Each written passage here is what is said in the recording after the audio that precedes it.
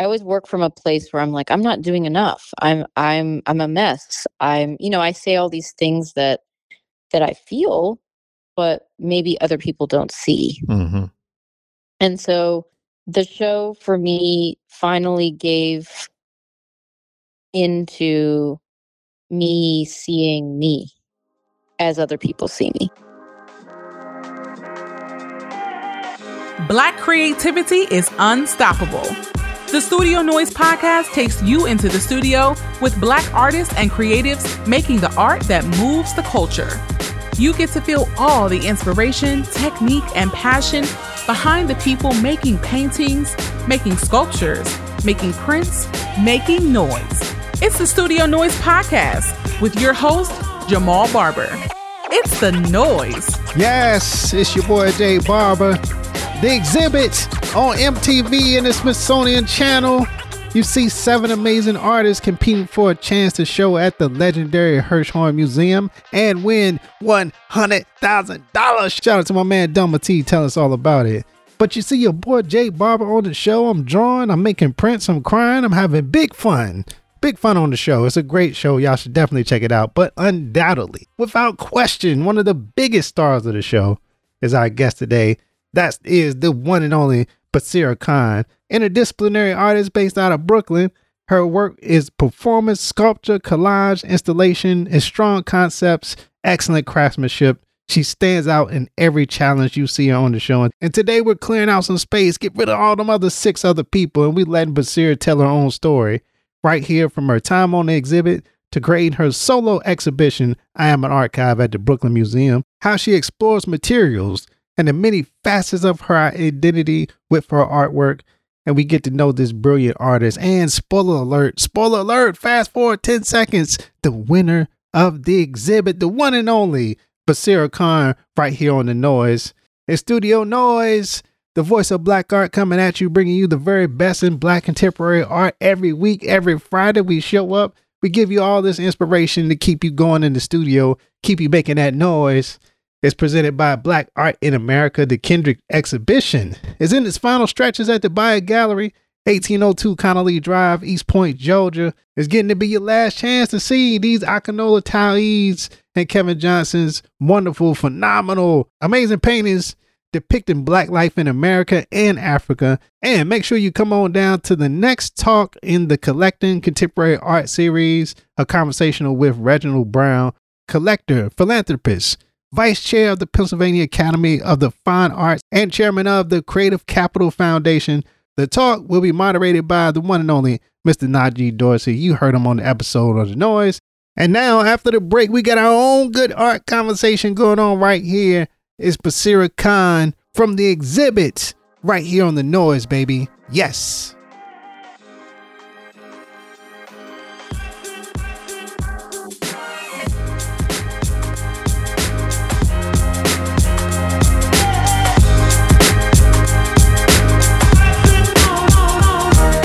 This is Dumba T. Pongo, MTV News host, journalist extraordinaire, and you are listening to Studio Noise Podcast.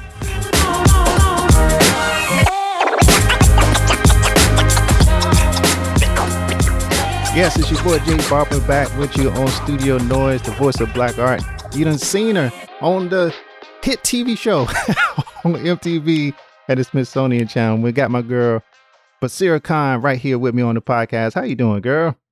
I am good. Thank you for having me. Yeah, it's always good to talk to you, girl. Again, it was such a fun time getting to spend like 3 or 4 weeks with you out in Baltimore filming this TV show, yo. What's been your experience with the show? How you feel about it? I mean, I had a lot of fun eating soggy sandwiches with you, Jamal. I don't think that America will understand the behind the scenes drama of this TV show. Yeah, that's the crazy part about it. Because even when we watch it, it's like, yo, I remember what happened, but then this is kind of what happened, but not what happened. Like it's what happened with a little bit of polish on it, you know? Yes, of course. I like the way that they're using my laugh as a time signature. Have you noticed that? Yeah. Like I won't even be in the scene, and then all of a sudden you hear a Yo, that's hilarious, yo. Yeah, Yeah. but overall, like, how do you feel about the show? Like, overall, just in general. Have you been You watching the know, episodes? Oh, you have been watching episodes because you do like the we've been Clubhouse doing those thing. talkbacks. Yeah. Yeah, we did talkbacks on Clubhouse. We had one yesterday. We try to do it at noon on Wednesdays.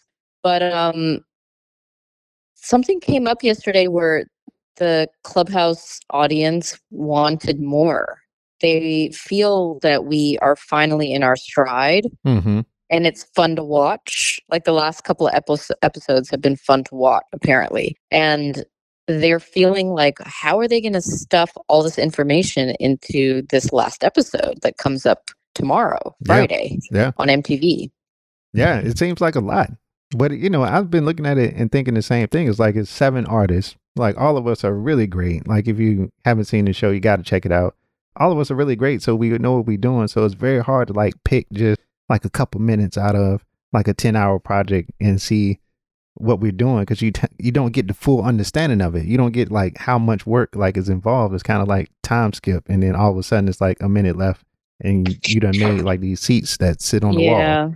Like, I mean, if I had been in the producer's room eating the grapes and the aquafina, right? That's what they got yeah, to the have. C-suite. The green room.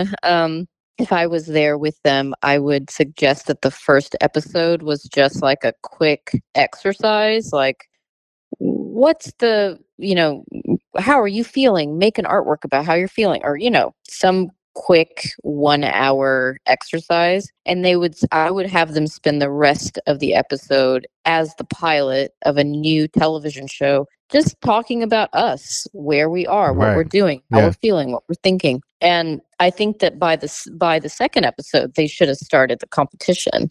But, there must be a logic to the madness that you and I aren't privy to. Yeah. It's been mostly fun for me to see as a maker. It's fun for me to see how information is manipulated into a narrative. Mm-hmm. Yeah, that's been the most fun thing for me to see. Yeah, because it's definitely, they got little impressions of all of us like on the show.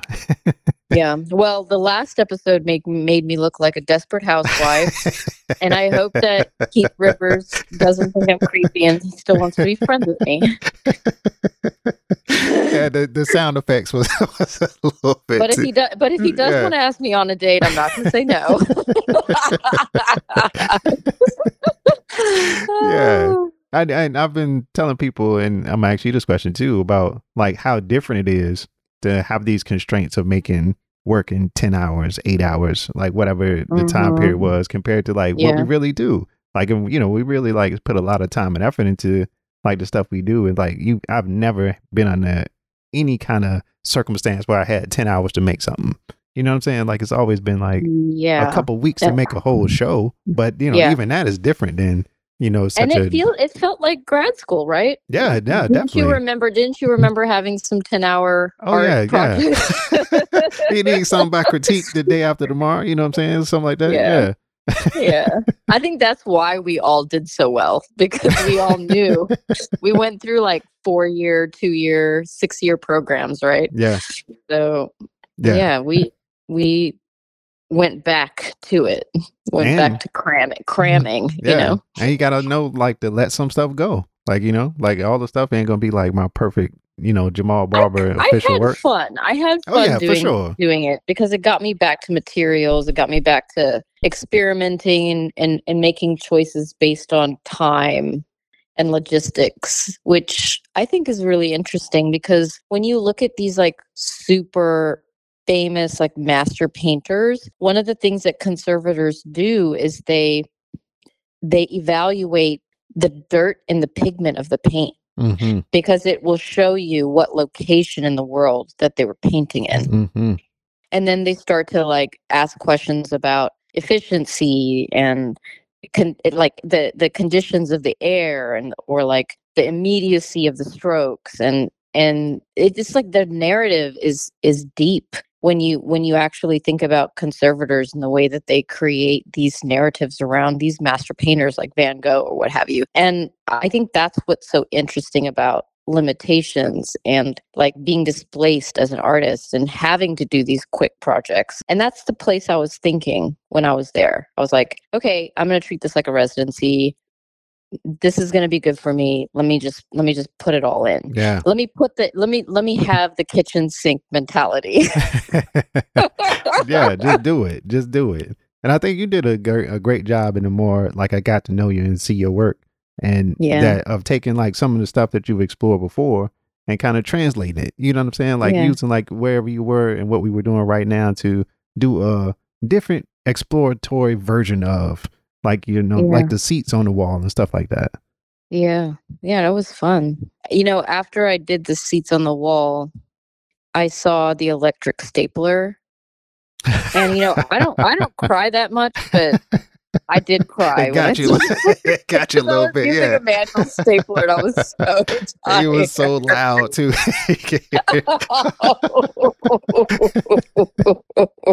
Oh no, I just laughed. You're gonna tape me and put Nah, the entire thing. Okay. Anyway. It was great, Joe. I think one by far, like one of the parts about the show that I really love was getting to know like all the people there, yo. Like in general, like how'd you feel Mhm. about the experience of working with so many people that you didn't know necessarily, or maybe you knew somebody before? Did you? I don't Well, think you did.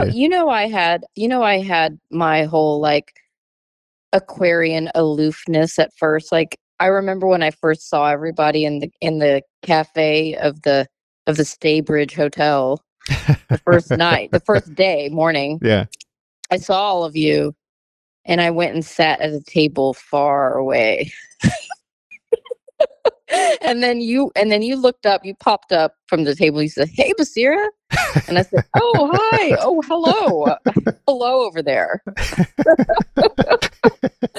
Because I was very resistant. I'm very resistant to group mentality. Mhm. I'm a person who likes to be on my own, or I'm a person who is on their own. I don't know if I like it. I just think that I am on my own.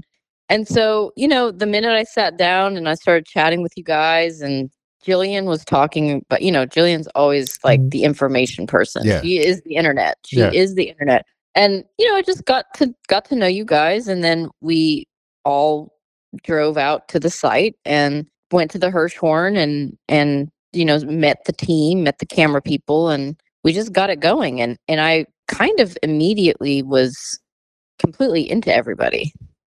Yeah. Oh, I definitely agree, yo. Because it was you in these kind of positions where like it's a reason why we're here. You know what I mean? Like, and just kind of got to figure out like, I'm still trying to figure out how they found us. yeah, everybody, I'm like, everybody asks you that. Everybody asks me that, like, yo, how'd you get on the show? How'd you get on the show? Yeah. I don't even know how to answer the question. Like, I might be able to go in and find an email, but I thought it was spam. And then they just kept emailing, and I was working on my own kind of version of a television show because I was asked to do a performance at the kitchen during 2020, and I had 6 weeks and a huge theater to do it in. And so and they gave me a budget. So I was like, you know what? Everybody in the world's watching TV right now during COVID. HBO and Netflix and all these different networks are literally giving us free subscriptions so that we can sit tight Yeah. and watch these networks, feed us with television shows. So I'm going to make my own because I don't see myself in American TV. Right. Mhm. And, Mindy Kaling isn't speaking for me. Aziz Ansari is not speaking for me. Right. Right. Like these like poster children, like South Asian, whatever people, they're just not speaking for me, right? They don't speak to my lived experience or many people in my lived experience. So I was like, let me just have my own version of this and see how far I can take it. So we did this beautiful like 6-week project together. I have like all these tapes. I've been trying to create at least a pilot, which I have sort of successfully completed. It's now showing at the Cincinnati Center Art Center. And it was showing in Houston for a minute. But I applied to a creative capital grant where they were giving you $50,000 to do a film project. And I was very close to getting it. And then at the last minute, they were like, we're going to give this to somebody else because we feel that you should be a part of the actual TV and in that kind of industry world. And they should be the ones funding you. And I was like, okay. And then I stopped ignoring that email. So I responded. And that's when I met the blondes. which I called them. Yeah, I called all the producers. They were like 4 blondes, or maybe we could call them the 4 non-blondes. But they were all really sweet. Actually, they were funny and into me and knew more about me than my mom. And they kind of just like were sirens, and they brought me in. Yeah, and then now you're on TV, yo. Now you're on TV, yo. Oh, we're on TV, like all of us together. Like it's a strange experience watching yourself on TV like that, though. Do you ever look at my Instagram? All the time. Oh, did you see the post that my friend Blizzy's actually doing my Instagram these days? Because I've been kind of like I said before, I've been experiencing like a lot of fatigue. So some of my friends are helping me do this, that, and the third, whatever. But last night I was walking in the Lower East Side with a friend of mine from out of town, and she was laughing at me, and she was like, Baseera, nobody watches MTV. Nobody's watching the show. And I was like, yeah, I have that feeling that nobody's watching the show either, because even the way that they're advertising the show is kind of like non-advertisement.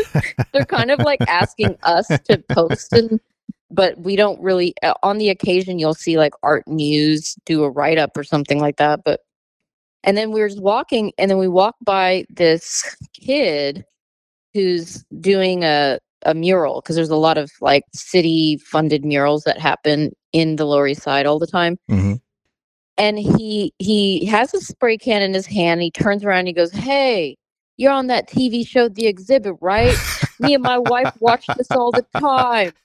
And I was like walking away smiling, and he kept following me, and he's like, I promise I'm not weird. I just really like the show.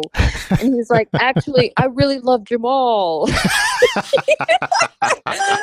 And I was like, I really love Jamal too. And he goes, can I take a selfie with you? And I was like, oh, this is just so fucking weird. Oh, sorry, no bad words.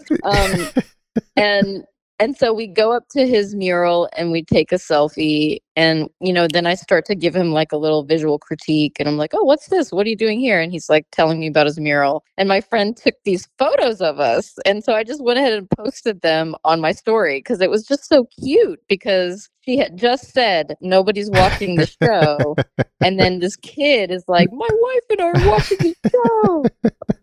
Yeah. Look, you never know. That's the thing about it, Joe. You never know like who's actually like paying attention and like who's being affected. Because I think like in general, Atlanta art community, I know a lot of people, so they're watching the show because they know I'm on it. But I think they genuinely like the show. Like when we talk, like we don't talk just about me. Like we're talking about like, what do you think about this work? And when such and such made that, like it was just, you know what I'm saying? Like it's a much deeper conversation. So I think it's more of a specific audience that enjoys the show, and I'm interested to see like we probably never know, but like what are their internals telling them about who's watching the show? You know what I mean? Yeah. No, I mean honestly, I think there's a lot of, I guess you could say that you and I are like more in the academic track of fine art. Like we went to art school, we teach at universities and schools, and we have studios, and we're more traditional.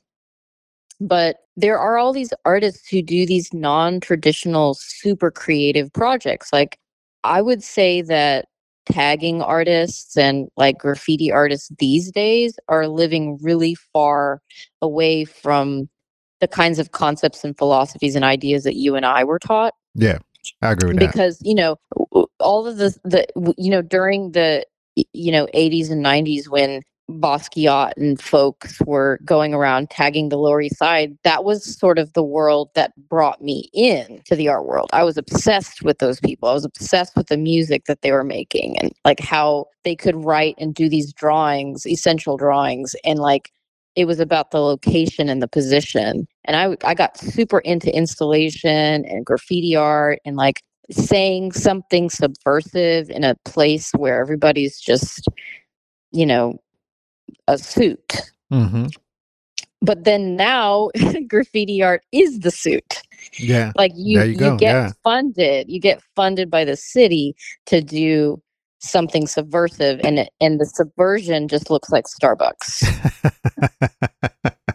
But nevertheless, Yeah. Well, all the corporations find a way to bring in the cool stuff. Yeah. You know what I mean? Yeah. It's just like artist studios, the spearhead of gentrification, right?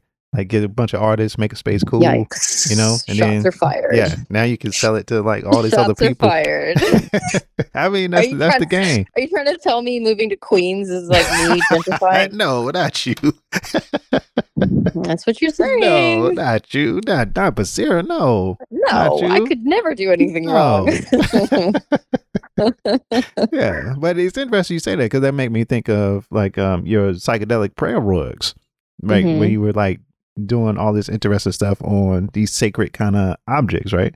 Mm-hmm. Is that kind of the same thing? Am I missing it? Yeah, because I feel like when I first made them, I was so lucky to be actually going to the source that brought me into the art world, the Lower East Side. So I had been following this amazing person who runs a nonprofit. She's been running this nonprofit called Participant Inc. since 2001. She used to be a part of a larger performance and installation group before that called Thread Waxing Space. But after, real estate really determines whether or not someone can continue to make their projects or not in New York, unfortunately. So I think at that time, before 2001, there was some real estate kerfuffle and they had to kind of split up. So her name being Leah Gadgetano, she ends up going to the lower East Side, like the place where nobody wanted to go, right? Because the rent was really cheap there. Mm-hmm. So she opens up her performance installation gallery. It's a nonprofit, 501c3, and starts doing these programs.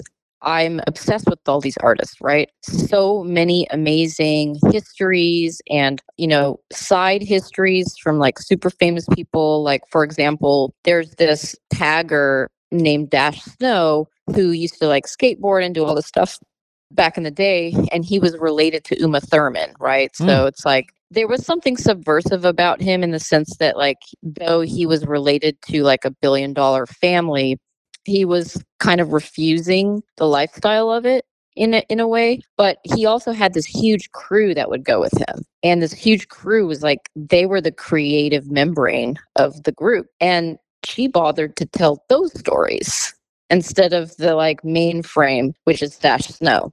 Mm-hmm. And so I just kind of just got entranced and romanced by her programming. And fast forward to 2017, getting back to the prayer rugs, she's like, hey, you've been working with me for a minute. I was working kind of as an intern and like a researcher for her exhibitions. She was like, I believe in you. Let's do a show. And I was like, who wants to do a show? He's like, I want you to do the show. And I was like, me? So I get my ass in gear. Mostly 2016, I'm getting my ass in gear. I'm like, what do I do? I can't believe this. What am I going to do? And I show her these drawings that I was making of prayer rugs that kind of took a different idea. Like there's a kind of way in which prayer rugs are, when you look at the design pattern, it's about this palatial arcade that kind of goes into space. So it's almost like when you're kneeling down, when you're prostrating to God, you're really saying, hey, my body's nothing. I'm just going to prostrate in front of you and surrender to you, to God. And so as you're doing that, the way that the design is set up on most rugs is that you're going into this interior space that has arcades that kind of just lead into a tunnel that goes to nowhere. It's infinite. And so I kind of thought about that idea and thought about how psychedelic that was. And I started making my own patterns, and I started looking at protest posters, mostly around protests that are demonstrating person's sovereignty, right? So I looked at ACT UP posters. I looked at I Am a Man for like labor rights and civil rights issues.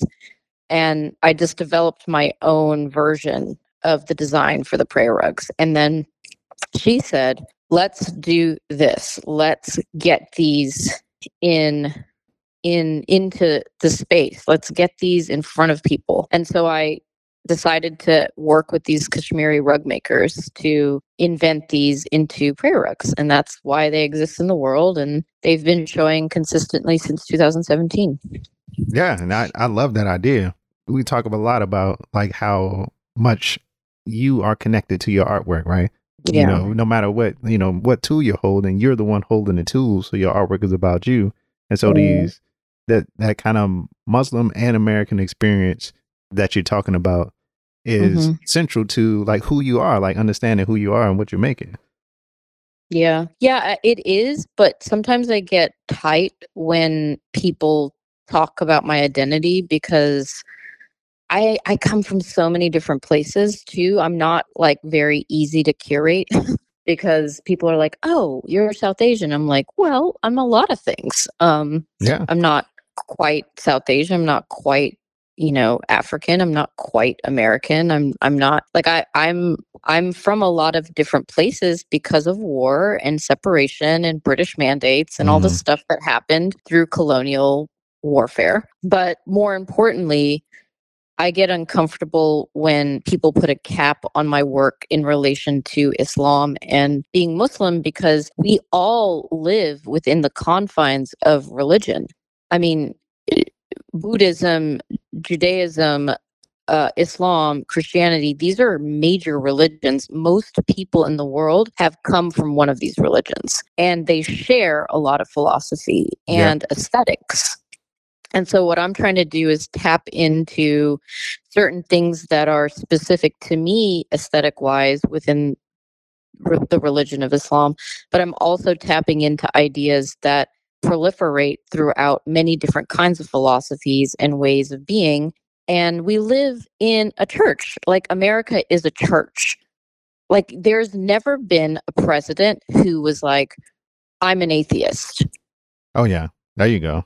We talking now. There was a kerfuffle when wasn't like Bob Dole or whatever that guy's name is.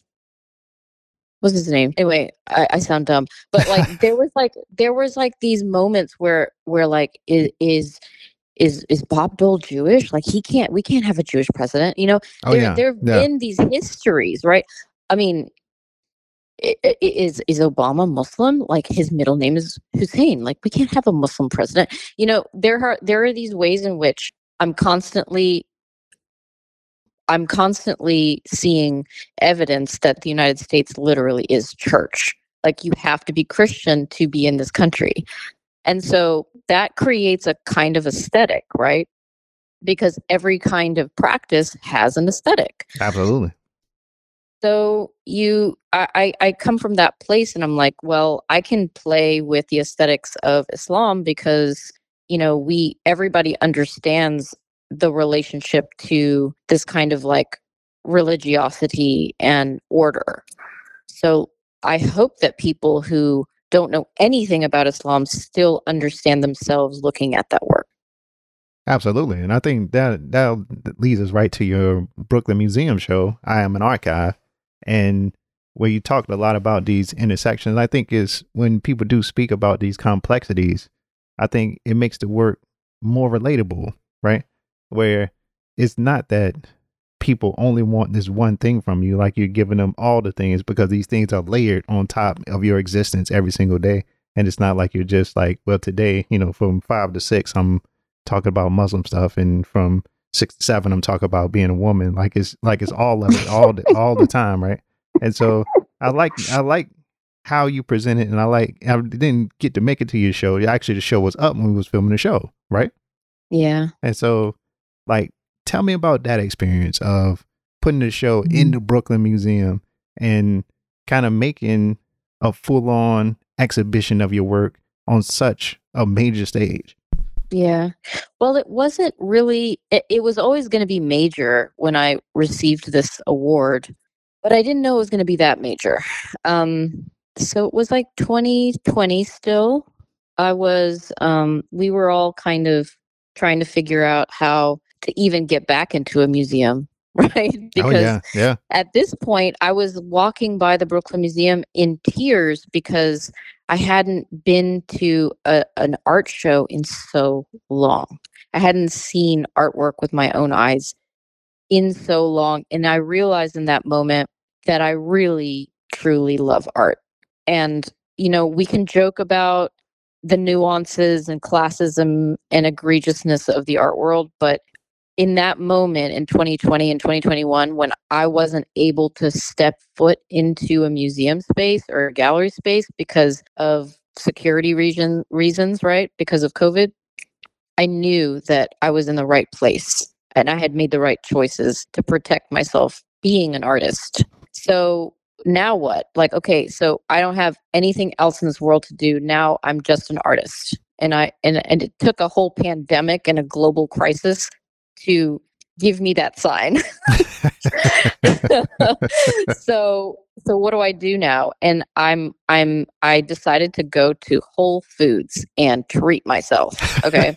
Okay. This is what I decided to do with that information. I bought a ribeye steak and some greens, super greens, right? And I was gonna walk home from the Whole Foods back to Brooklyn because it was a beautiful day. And you can't get in a cab and you can't get in the subway, and I couldn't ride a bike with all this stuff in my hands. And so I was like, I'm going to buy these groceries and I'm going to walk home because I have nothing but time. If this takes me 5 hours, fine.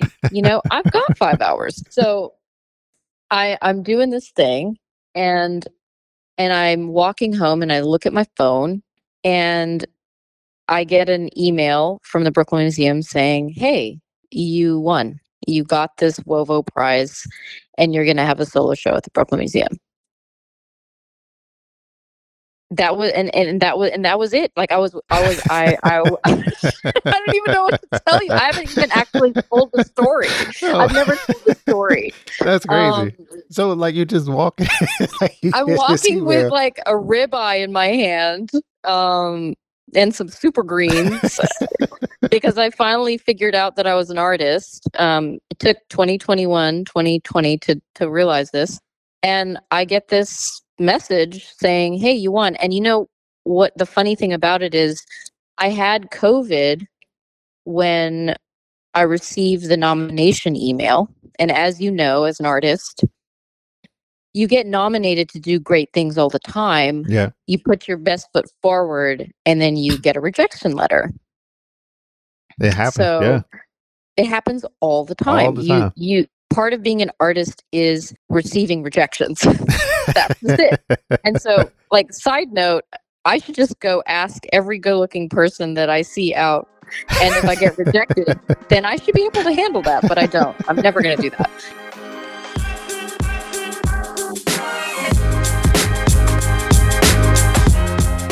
BlackArtInAmerica.com is the place to buy and learn about art. Along with all the articles, news, and artist highlights, you can look through the curated collections to help you find what you want to live with in your own home. Family and figurative, originals and limited editions, they got it all. From old masters like Elizabeth Catlin and Samela Lewis to modern masters like Phyllis Stevens and Zoya Taylor. There's even a special Mother's Day Picks collection. Get mama something nice this year. Expand your collection or begin your collection at the click of a button. It's www.blackartamerica.com. Go check it out. This is Dawn Okoro. I'm an Austin-based visual artist, and I love to paint people with bright, vivid colors, and you're listening to Studio Noise.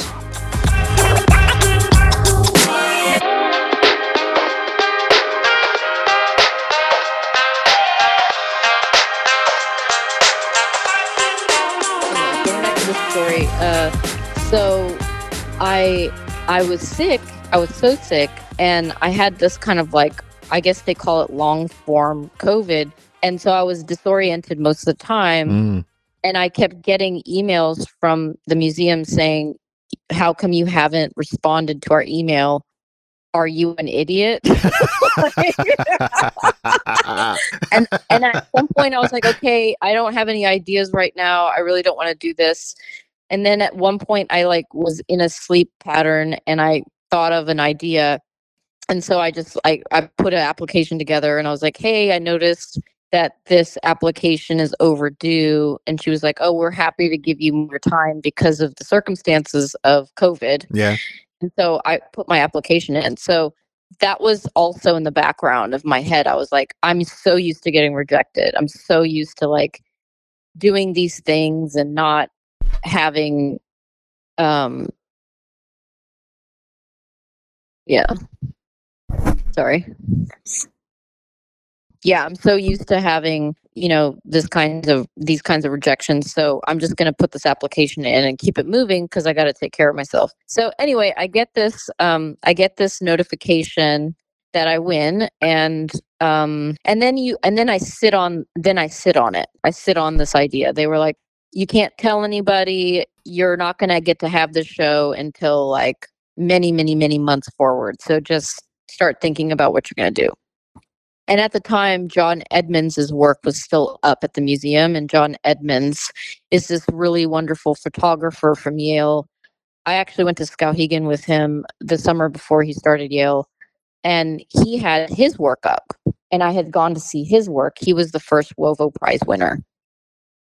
He had this really gorgeous room, right, up on I believe it was third floor, fourth floor. And it was about 1,500 square feet, pretty handsome space, right? For an artist to have 1,500 square feet in a museum, that's awesome. Oh, yeah. Yeah. Okay.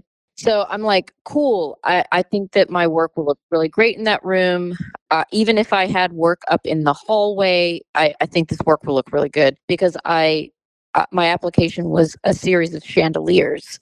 And I've seen up and coming artists do solo shows at a variety of museums, and sometimes they do put your work up in the hallway or they do put your work up right next to the bathroom because they're trying to give you space so that the public can see your work, but then they can't really give you the rooms because like those rooms are dedicated to Alice Neal and like all these other people that are in their collections. So I go to do my first meeting with them and I meet the team and they bring me into the Sackler Center, which is where they have the Judy Chicago permanent collection installed, the dinner table. It's this big pizza slice looking dinner table that is quite like historical. For those of you who are listening to this podcast and don't know, Judy Chicago is like a feminist artist. She made this really monumental work called Dinner Party.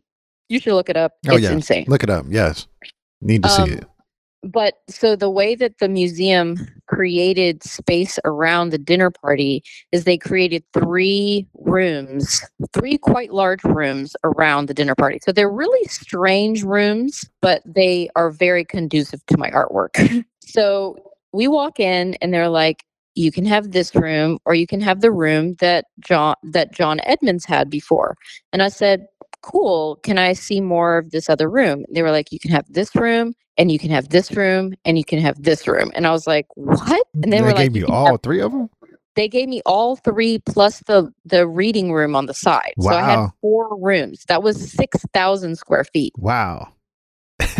Clap it up, yo. Yes. That's what I'm talking about.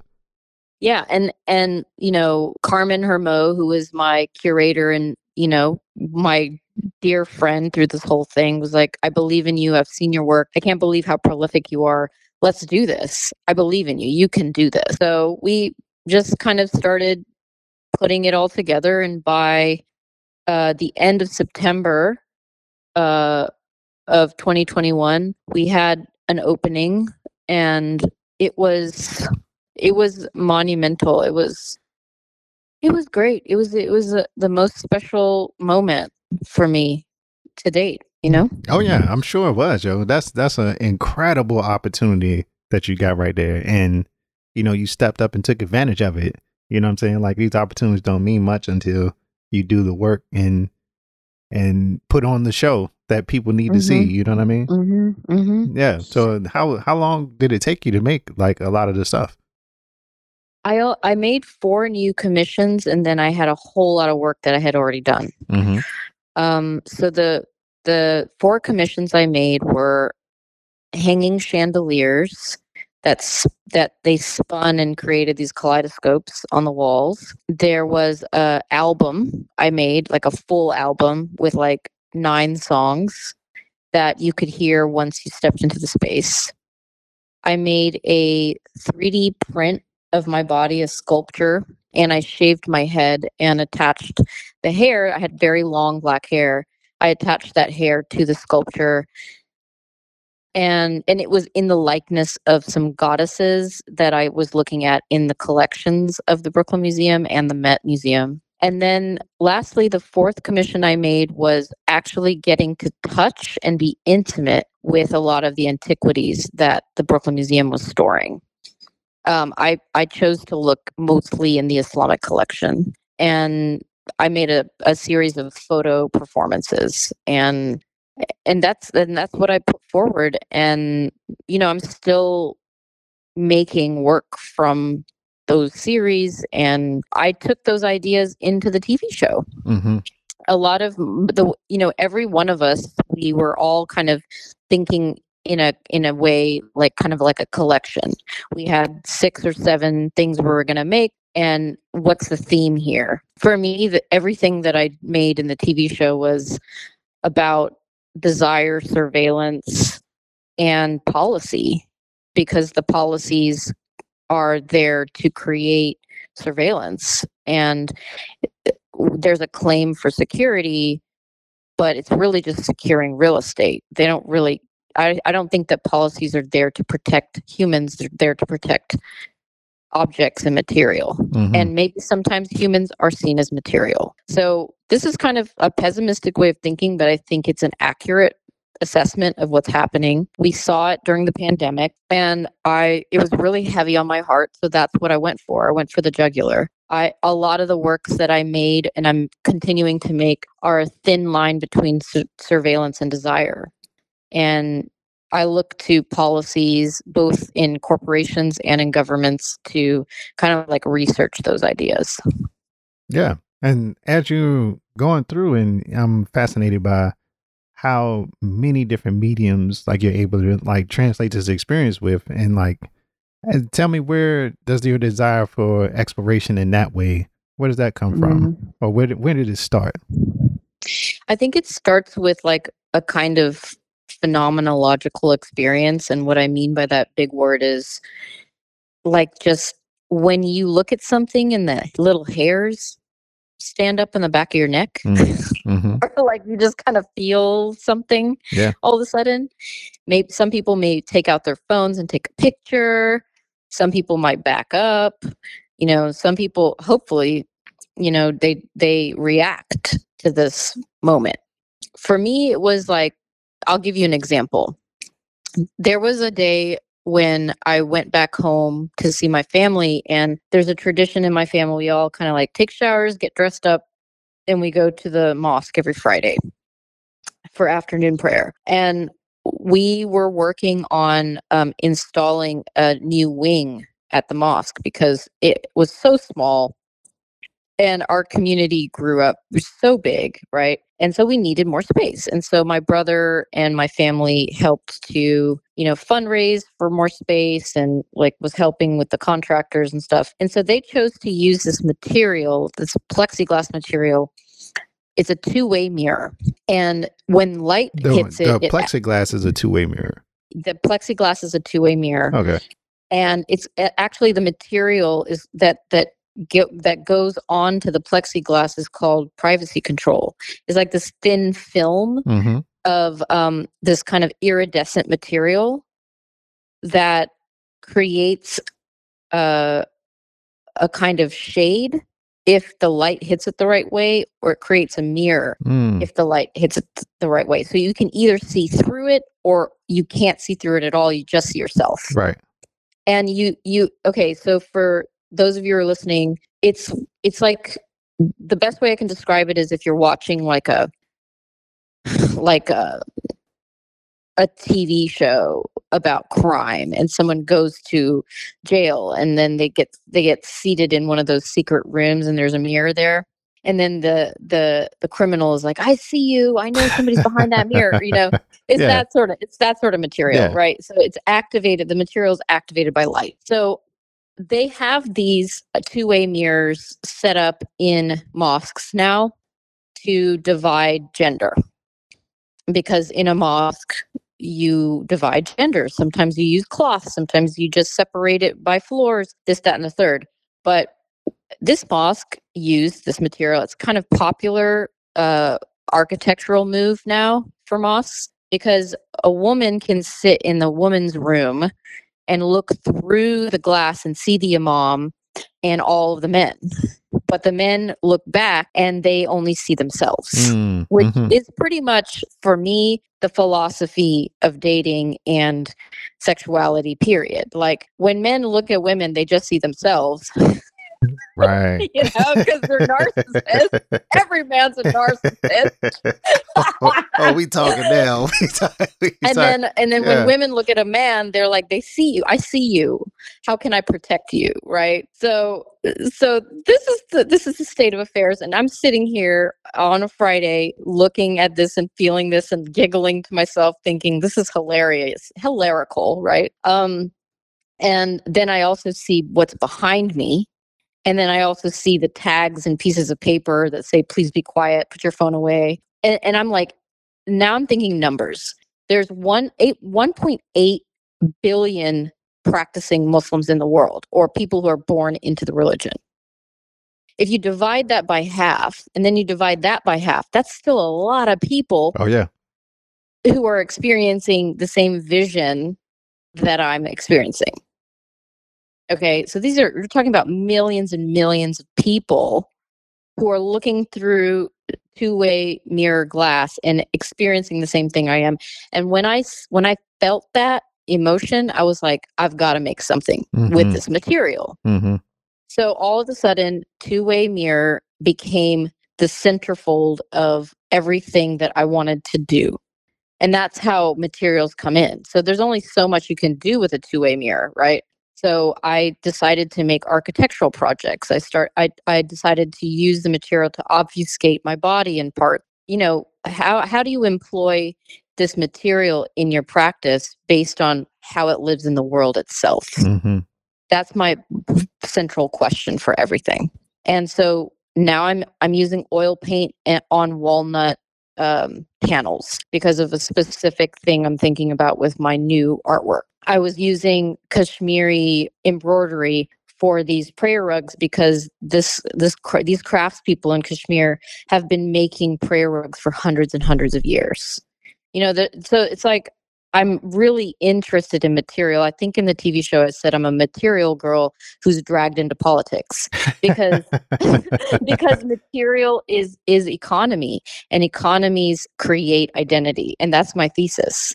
I don't think that, Jamal, you and I are much different. It's just that there's a lot of material and ownership that has occurred through each one of our bodies, right, which separates us. So you're one of the few Black Americans that see me as a part of your tribe. Really? It is what it is. It's not anybody's fault. It's politics. It's like there's a lot of governments and corporations that can make a lot of money off of people feeling different from other people. Oh yeah. And if we are infighting, then there's like some white dude, eating a carrot someplace, laughing at us because he's making a lot of money off of us fighting against one another. Oh yeah, and his money is safe. Yeah, and his money is safe. So we're not really doing anything that would affect him anymore because we busy talking amongst ourselves. Yep, fighting amongst ourselves, and we're just material to them. And so I view myself as somebody who thinks that material and economies create identity and difference and war. And I want to make my artwork in that way, but I'm also really invested in beauty. I love beauty. I love visual pleasure. I love desire. And so I'm trying to find this way to have serious conversations, but then also really be in step with making work that you can walk away from and be like, damn, that's beautiful. I You know? love, yeah, no, I absolutely love that. And I think about it when I see a lot of the stuff you're making, like the big cogs that you make out of it. I forget the name of them. But They're columns. They're sections of a Corinthian column, yeah, but they do look like cogs. They look like time. yeah, they do. Like when you, especially when you set them on the side, start to pair them together. That's what immediately what I think of. And but when you look at it, then you see the fabrics on it, or the decorative elements around the side of it, or the seat that you make, or any other stuff. I do think she has a great handle on color and texture and Thank material, you. and pairing them together and making them work into these interesting elements, these interesting objects that you're making out of all of it. So your exploration is not, I think you're hitting the mark exactly where it is, because that's what I see when I feel it. You know what I mean? Oh, that's so sweet. When are you going to invite me to be a printmaker at your lab? Oh, And girl, you always welcome to come down here. I'm You a already do vampire. I prints. have to be invited. You've already done some prints that I saw on your website, at least. Oh yeah, I love making prints. I mean, Yeah. I'm not a great printmaker myself, but I like to work with people, master printmakers. See, that's why you holler at people like me, and then then Hey, you this make is more me stuff. Yeah. hollering at you, Jamal. I love it, Joe. And so coming out of that, and maybe you can mention the TV show a little bit, but especially like the Brooklyn show coming out of it, what do you think it did for you? Like in the end, like what out of after all the work is done, after it's up and you see it, like how do you feel like it's affected how you're making art and where you think your career will go? I think that most of what happened was interior acceptance. Mm. I think that the Brooklyn Museum show was a moment for me to see what I've done and sit in my own power. And I always work from a place where I'm like, I'm not doing enough. I'm a mess. I say all these things that I feel, but maybe other people don't see. Mm-hmm. And so the show for me finally gave into me seeing me as other people see me, because it was up for a year. And so after that first initial thrust of putting a show together, you know, you almost forget that you did it. And so I would walk into the show and I'm like, how could I have even done this? Did I do this? So that's kind of the major shift for me, was that I have so much proof to believe in myself now. And like I said in the TV show, jokingly, I don't ask my family for money anymore.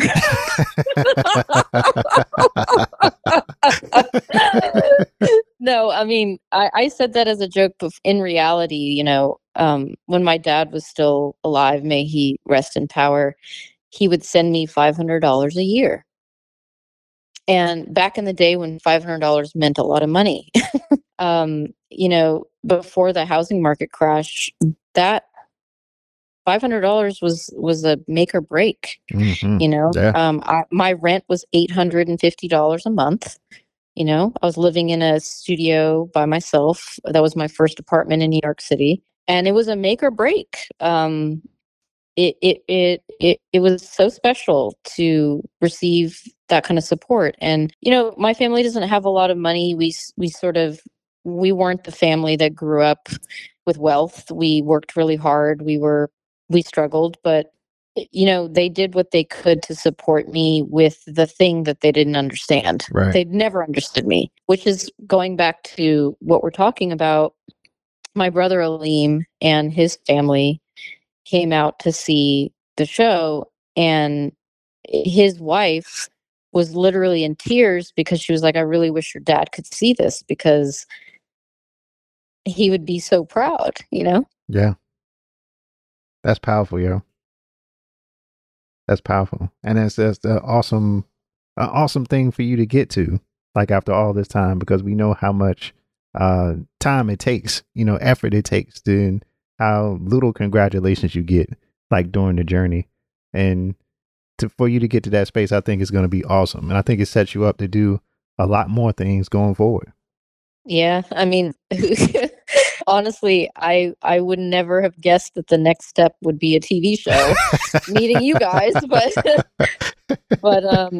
is what it is. Yeah. God is always throwing jokes, Yeah. So But you got a couple more things coming up other than that, right? yeah, and that's a great way to wrap things up, I guess, if that's what you're suggesting.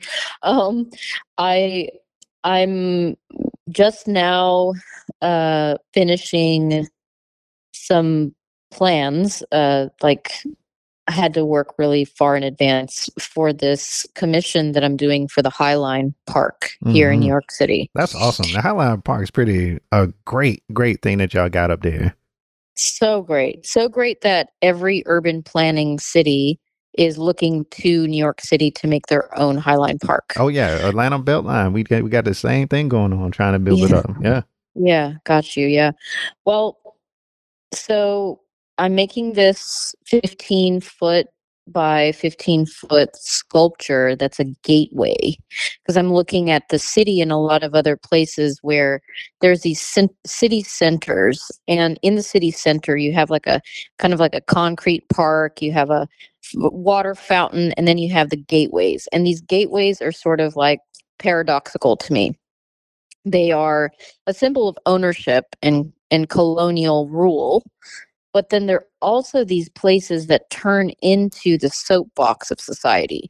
So when something happens and people want to say something, they all come to the city center, they go to these gateways, and they demand for more, or they tell you how they feel. And that's paradoxical to me because it's both democratic, but it's also about ownership. Right.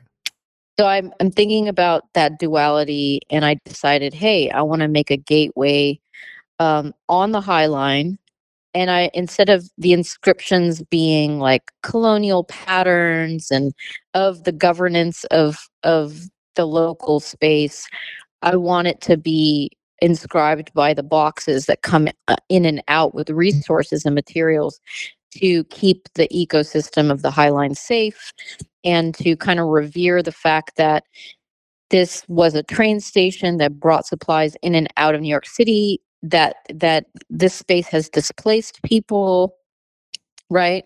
And the fact that this space is taken care of by invisible labor. You will never meet the people that plant and service and clean those spaces. Right. Yeah. Nor will you meet the people who excavated the resources from a different country altogether, put it into boxes that then got distributed and shipped to the High Line. So for me, having a gateway with the inscriptions of all these different companies, boxes, right, supplies, and with the handwritten notes and the tape and the folds and all that, this for me becomes important to inscribe onto the High Line project.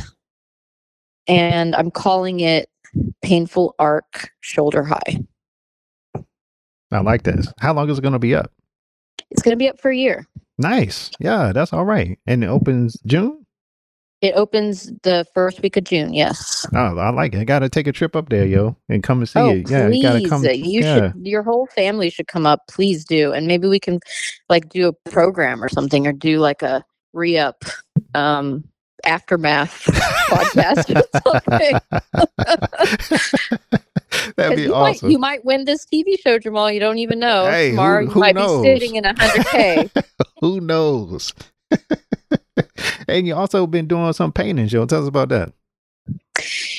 I was thinking about the embossment process of the High Line project, and carving project, right? And then as I was thinking about that, I was looking at wood carvings in Kashmir on walnut. And there are these different places in the world that have the most concentration of walnut trees. And this location is one of them. So you have these beautiful ornate carved boxes and tabletops and headboards and screens that are all hand carved out of walnut in Kashmir. So I'm looking at these ornate sculptures and thinking about histories and narratives of desire. And I was also thinking about how in a place like Kashmir, it used to be the Paris of Asia. It's where people went to go get romanced and have their honeymoons and like copulate and all this stuff. Because there was like gardens upon gardens of flowers and roses and like it was beautiful. But then there was war, and now all you have is like you have like lots of conflict, lots of like land grabbing, and you have curfews. And so, what does that do to desire when you have this kind of shift? I mean, right now I'm looking at images in Paris and like things are on fire. I'm not sure exactly what's going on, but it's like, what if Paris went away? What would that do to the population of people, the consciousness of people, if all of a sudden this wasn't about romance and love, this was about survival? Yeah. When you lose So, that so I'm symbol. looking at these wood carvings as these portals of desire, a place where someone can fall into themselves and fall in love with themselves. And I was thinking about the like Narcissus flower and how it was labeled Narcissus based on this Greek god or something like that looked into the pond and fell in love with himself. I'm sort of like thinking about these kinds of narratives, these kind of literatures and mythologies.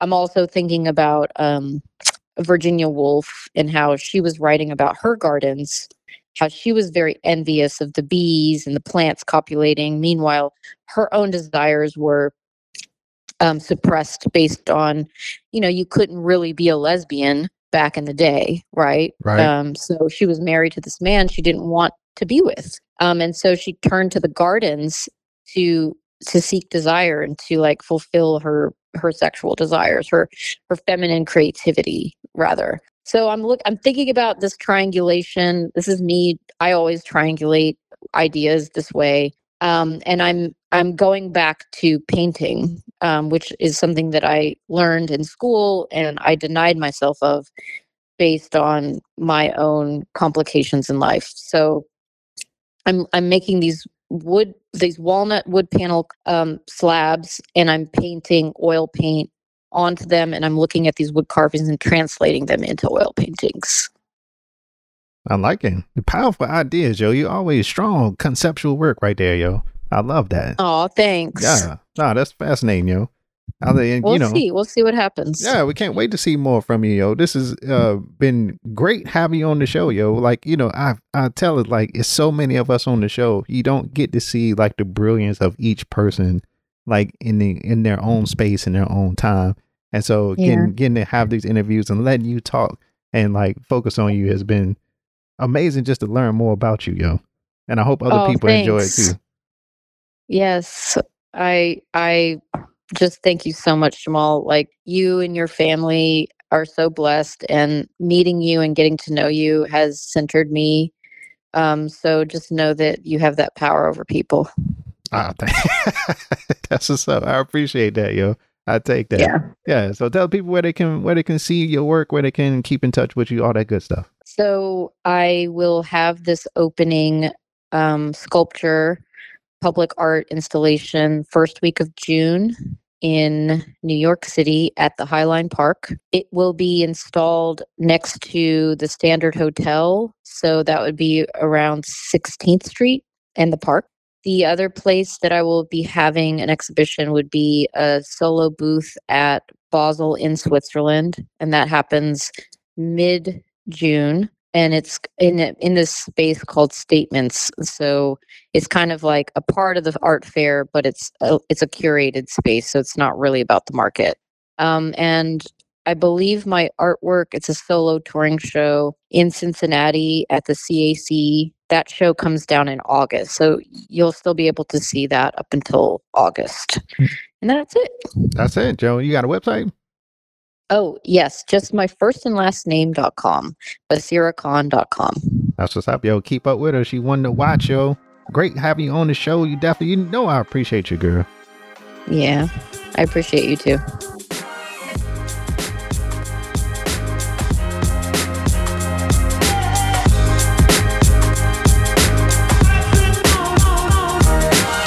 And that's it. Another episode of Studio Noise in the bag.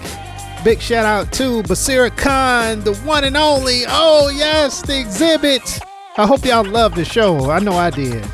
Next week we'll be back talking that good art talk. We don't even know what it's gonna be yet, but it's gonna be right here. All my artists out there, you go through them periods of doubt. You think you don't know what you're doing? Don't judge your artwork before it's finished. Just keep going. Trust the process. That's the noise, baby. Keep making that noise. Your boy Jay Barber. I'll see y'all next week. Peace. Thank you for listening to the Studio Noise Podcast. Subscribe wherever you listen to podcasts. Please take a second to rate us and write a review to make sure everybody knows about the noise. Follow us on Instagram at Studio Noise Podcast.